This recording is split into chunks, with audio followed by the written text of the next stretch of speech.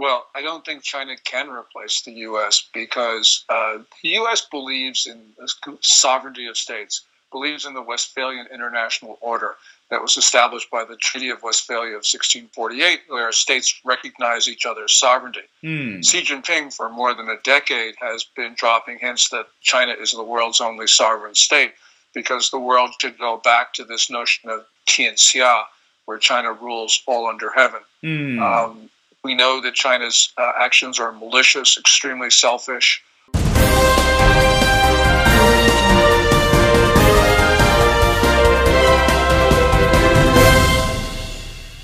Hello everyone, this is Mengfei Li from Hong Kong. Welcome to my podcast, The Missing Piece. I hope everyone is having a great week. Now, one article came out recently stated that China is slowly embracing the second phase of the COVID-19. Most of the cities in China are being fearful and uncertain about what could happen to the nation again. And meanwhile, Chinese government seems to hold this ambivalent attitude. During the national conference, Chinese President Xi Jin Ping urged everyone to follow the rules and encouraging international partners to trust the capabilities of the Chinese government because China is ready to save the world again. Now, how is Chinese President Xi Jinping is going to balance his trust and power among the party members? And how should the countries like US, Britain, and Australia join together to get some real information before it's getting too late? Joining my show today is one distinguished guest, Gordon Chang. He's the author of The Great US-China Tech War and Losing South Korea. His previous books are Nuclear Showdown, North Korea Takes on the World, and The Coming Collapse of China, both from Random House. His writing on China and North Korea have appeared in the New York Times, the Wall Street Journal, the National Interest, and the American Conservative, etc. Hey, Gordon, welcome to my show. Oh, well, thank you so much, Mengfei. Well, Gordon, let's get started. I realize a lot more experts from the US, especially from the international communities, are still mentioning the case that during the COVID-19, 1.9 million people died. However, China still has not fully acknowledged the fact.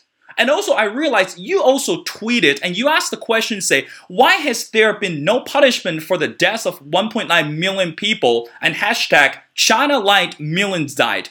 Gordon, I want to ask the question is, why can't we let it go? Isn't China doing a fantastic job handling this COVID-19 in their nation? Why are you still bitter about this number? Well, first of all, we don't know how China is really doing. We do know that they have made propaganda really to be its first priority. And that's because when the Communist Party appointed its task force on January 26, it was a 9-member roster, and only one person was a public health official. The rest were party hacks and propaganda workers, as they say. And also, we know that their statements on the coronavirus feed into their narrative that China's form of governance, its totalitarianism, is superior to that of the rest of the world. So when coronavirus information from Beijing supports that narrative, we've got to be suspicious. That said, yes, I think there are far fewer cases in China than there are, for instance, in the United States. But that could be for a number of reasons. But the reason why we can't let this go is because whatever the origin of this disease, however China is handling this, we know that they took steps to deliberately spread this. So they announced that this disease was human-to-human transmissible only on January 20 of last year. Yet doctors in Wuhan knew no later than the second week of December, and probably before, that this disease was highly contagious. Now, if Beijing had said nothing during those 5 weeks, that would have been grossly irresponsible. But we know that they tried to deceive the world into believing this was not contagious. At the same time, Xi Jinping pressured countries not to impose travel restrictions and quarantines on arrivals from China. At the same time, he was locking down Wuhan and surrounding cities. So he thought that those measures would be effective, which means that by leaning on other countries, he knew he was spreading the disease. So the reason why we can't let this go, the reason why we shouldn't let this go, is because China deliberately spread this disease beyond its borders. And that makes those 1.9 million deaths really murder. And this, of course, is mass murder. Well, Gordon, if I'm not mistaken, I believe that, of course, you're the expert on this one, is Chinese President Xi Jinping has come out many times to make the international community and make the world believe that China is on the rise. And now, looking back on January the 6th, what happened in America was absolutely tragic and devastating for the entire world to see that. And also recently, one article came out from the Bloomberg to say, what is happening in the US created a turmoil, so which means create a greater opportunity for China to shoulder this bigger responsibility for the world. From your perspective, do you think China can really place that role or substitute America just because America is having this turmoil at this moment? Well, I don't think China can replace the U.S. because the U.S. believes in the sovereignty of states, believes in the Westphalian International Order that was established by the Treaty of Westphalia of 1648, where states recognize each other's sovereignty. Xi Jinping, for more than a decade, has been dropping hints that China is the world's only sovereign state because the world should go back to this notion of Tianxia, where China rules all under heaven. We know that China's actions are malicious, extremely selfish, and indeed is domineering. So I don't think that China can actually replicate what the United States has done. You know, of course, the turmoil on January 6th does feed into China's narrative. But remember, on January 20, there's going to be a peaceful transition of power. There was an election on November 3. China can't even hold an election, much less a peaceful transfer of power. Xi Jinping has made that impossible as General Secretary of the Communist Party. So really, if you look at the reality, I think long-term people will understand this, although China, of course, is making propaganda gains recently. Well, yeah, of course, Gordon, but one of the things I still want to say, last year, President Trump, a couple years ago, President Trump sat down with North Korean leader Kim Jong-un, and that was groundbreaking.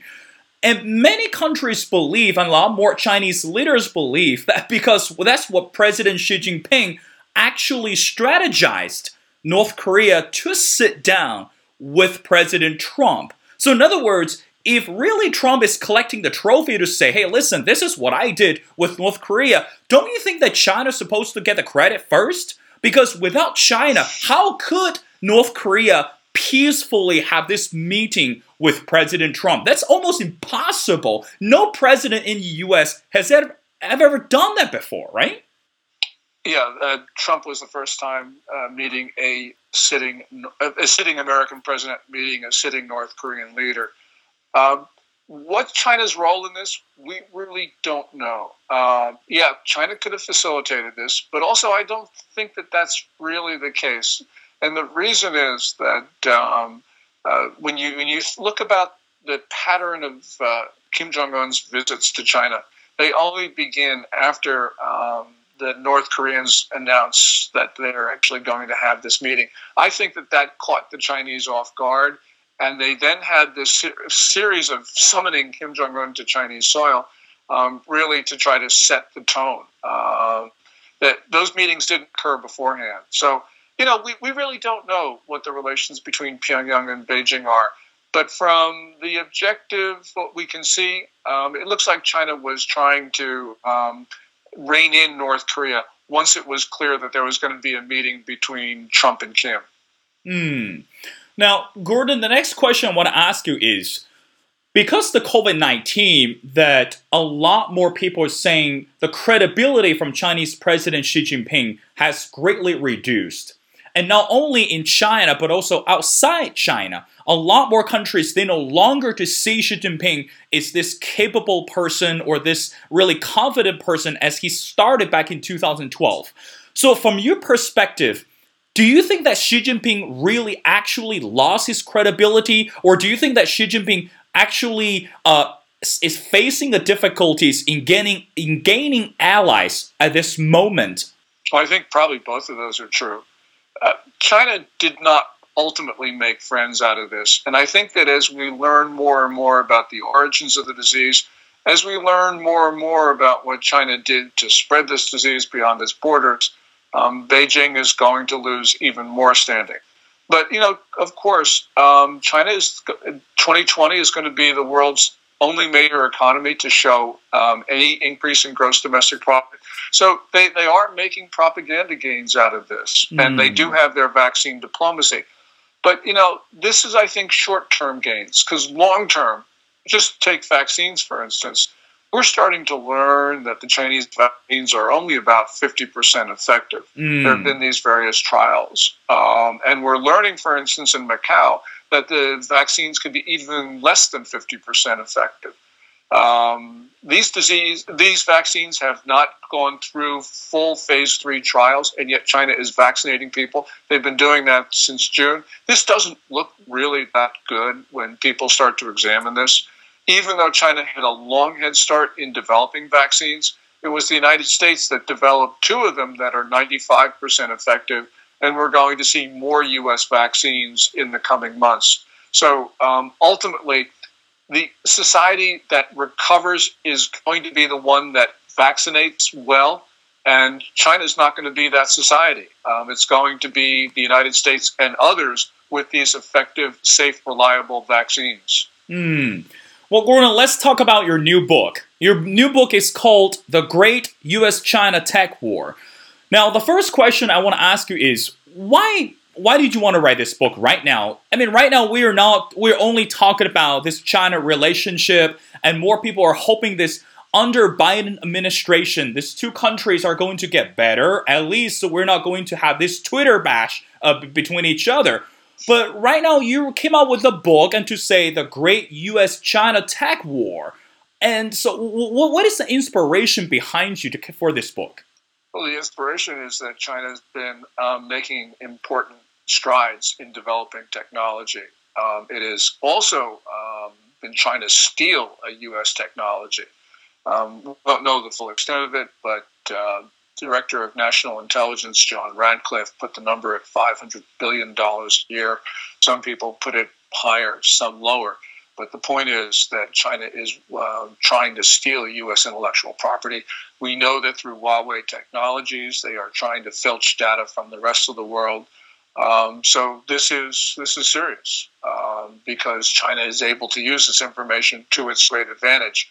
And while we're talking about disease, we should mention that China's been acquiring DNA profiles of foreigners, and at the same time it's been restricting and prohibiting the transfer of DNA information about Chinese outside China.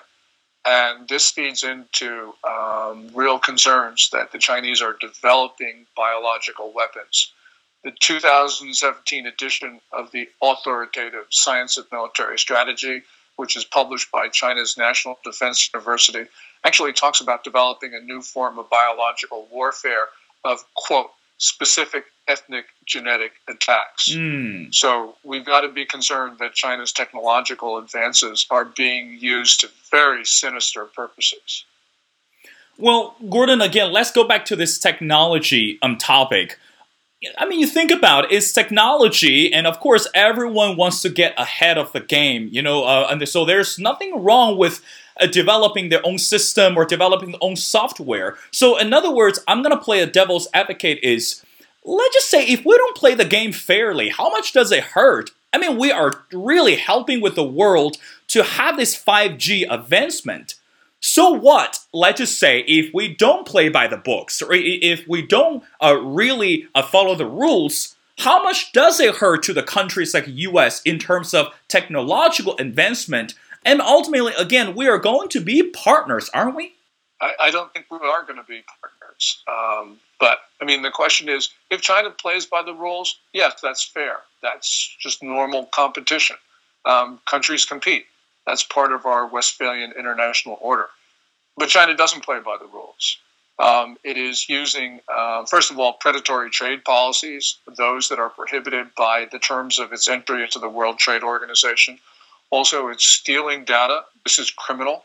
And it's feeding those data for its artificial intelligence, and God knows what they're going to do with it. So, no, this is not playing by the rules. And unfortunately, the United States and other countries are not holding China to its promises. So the reason I wrote the book was a warning that we have got to be concerned that China is doing extremely well, and it is not playing by the rules. Well, Gordon, two more questions before letting you go. Currently, I'm living in Hong Kong, and I witnessed recently the protests and the riots on the street towards the Beijing administration, especially that most of the citizens in Hong Kong, they were strongly advocating that Beijing should leave this region alone because of the word human rights. And most of the Hong Kong citizens believe that they are able and they're capable to govern the systems. But however, outside China, more people are focusing on the issue of human rights. Now, Gordon, don't get me wrong. I'm with you on this one. Of course, I agree with a lot more comments. But this is really a domestic issue, don't you think? Why do people from like Cato Institutes or Heritage Foundation are still questioning about the human rights of China? I mean, I want to say is, guys, this is a domestic issue. International community, don't you think that you're reaching your arm too far a little bit? Well, two things. I mean, you talk about Hong Kong. Hong Kong, China says is a domestic issue, but remember, Britain returned Hong Kong to China, quote unquote, pursuant to the Sino-British Declaration of 1984. That's a treaty. So China has international obligations with regard to Hong Kong, and China has abrogated that treaty, it says. So this is, it's a domestic matter in the sense that Hong Kong is part of the People's Republic, but it also is an area subject to treaty obligations. Also, with regard to what people call Xinjiang, there China is committing crimes against humanity, which are worse than those that the Third Reich committed prior to the mass exterminations of 1941. China is detaining at least 1 million, maybe 3 million people in concentration camps. We know people are dying in those camps. It's imposing genocidal policies. It's institutionalized slavery and taking that system across China. It's institutionalized rape. There are allegations of forced organ harvesting. This is horrific. And we believe that, yes, country has a right to govern internally, but there are certain limits. And when it comes to these crimes against humanity, they override issues of sovereignty. Last question, Gordon. Recently, the CEO of Starbucks had a letter exchange with the Chinese President Xi Jin Ping. Apparently, it's basically acknowledged that coexistence and belief that Chinese President Xi Jinping praised the effort of a big corporation like Starbucks on building its presence. And also, it seems like Xi Jinping opened up more land and rooms for the corporation like Starbucks landed to in China. Now, Gordon, from your perspective, what does that message send to the rest of the corporations in America? Because most of the thinking, I don't know if I should really do that, or I don't know if I should follow the examples like what a CEO of Starbucks did. Well, what American business in China has done is support a system that is, as we talked about, committing crimes against humanity. This is horrific.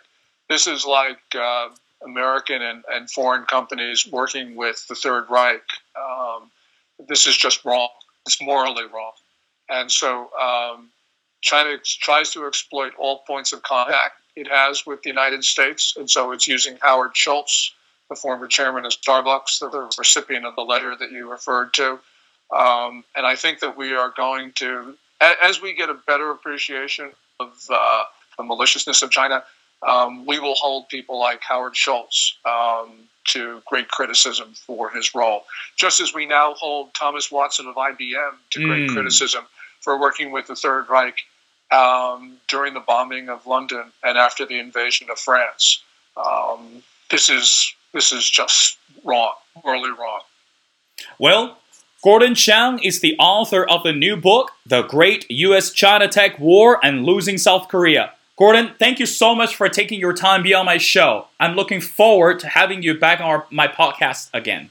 Oh, well, I look forward to that as well, and thank you so much.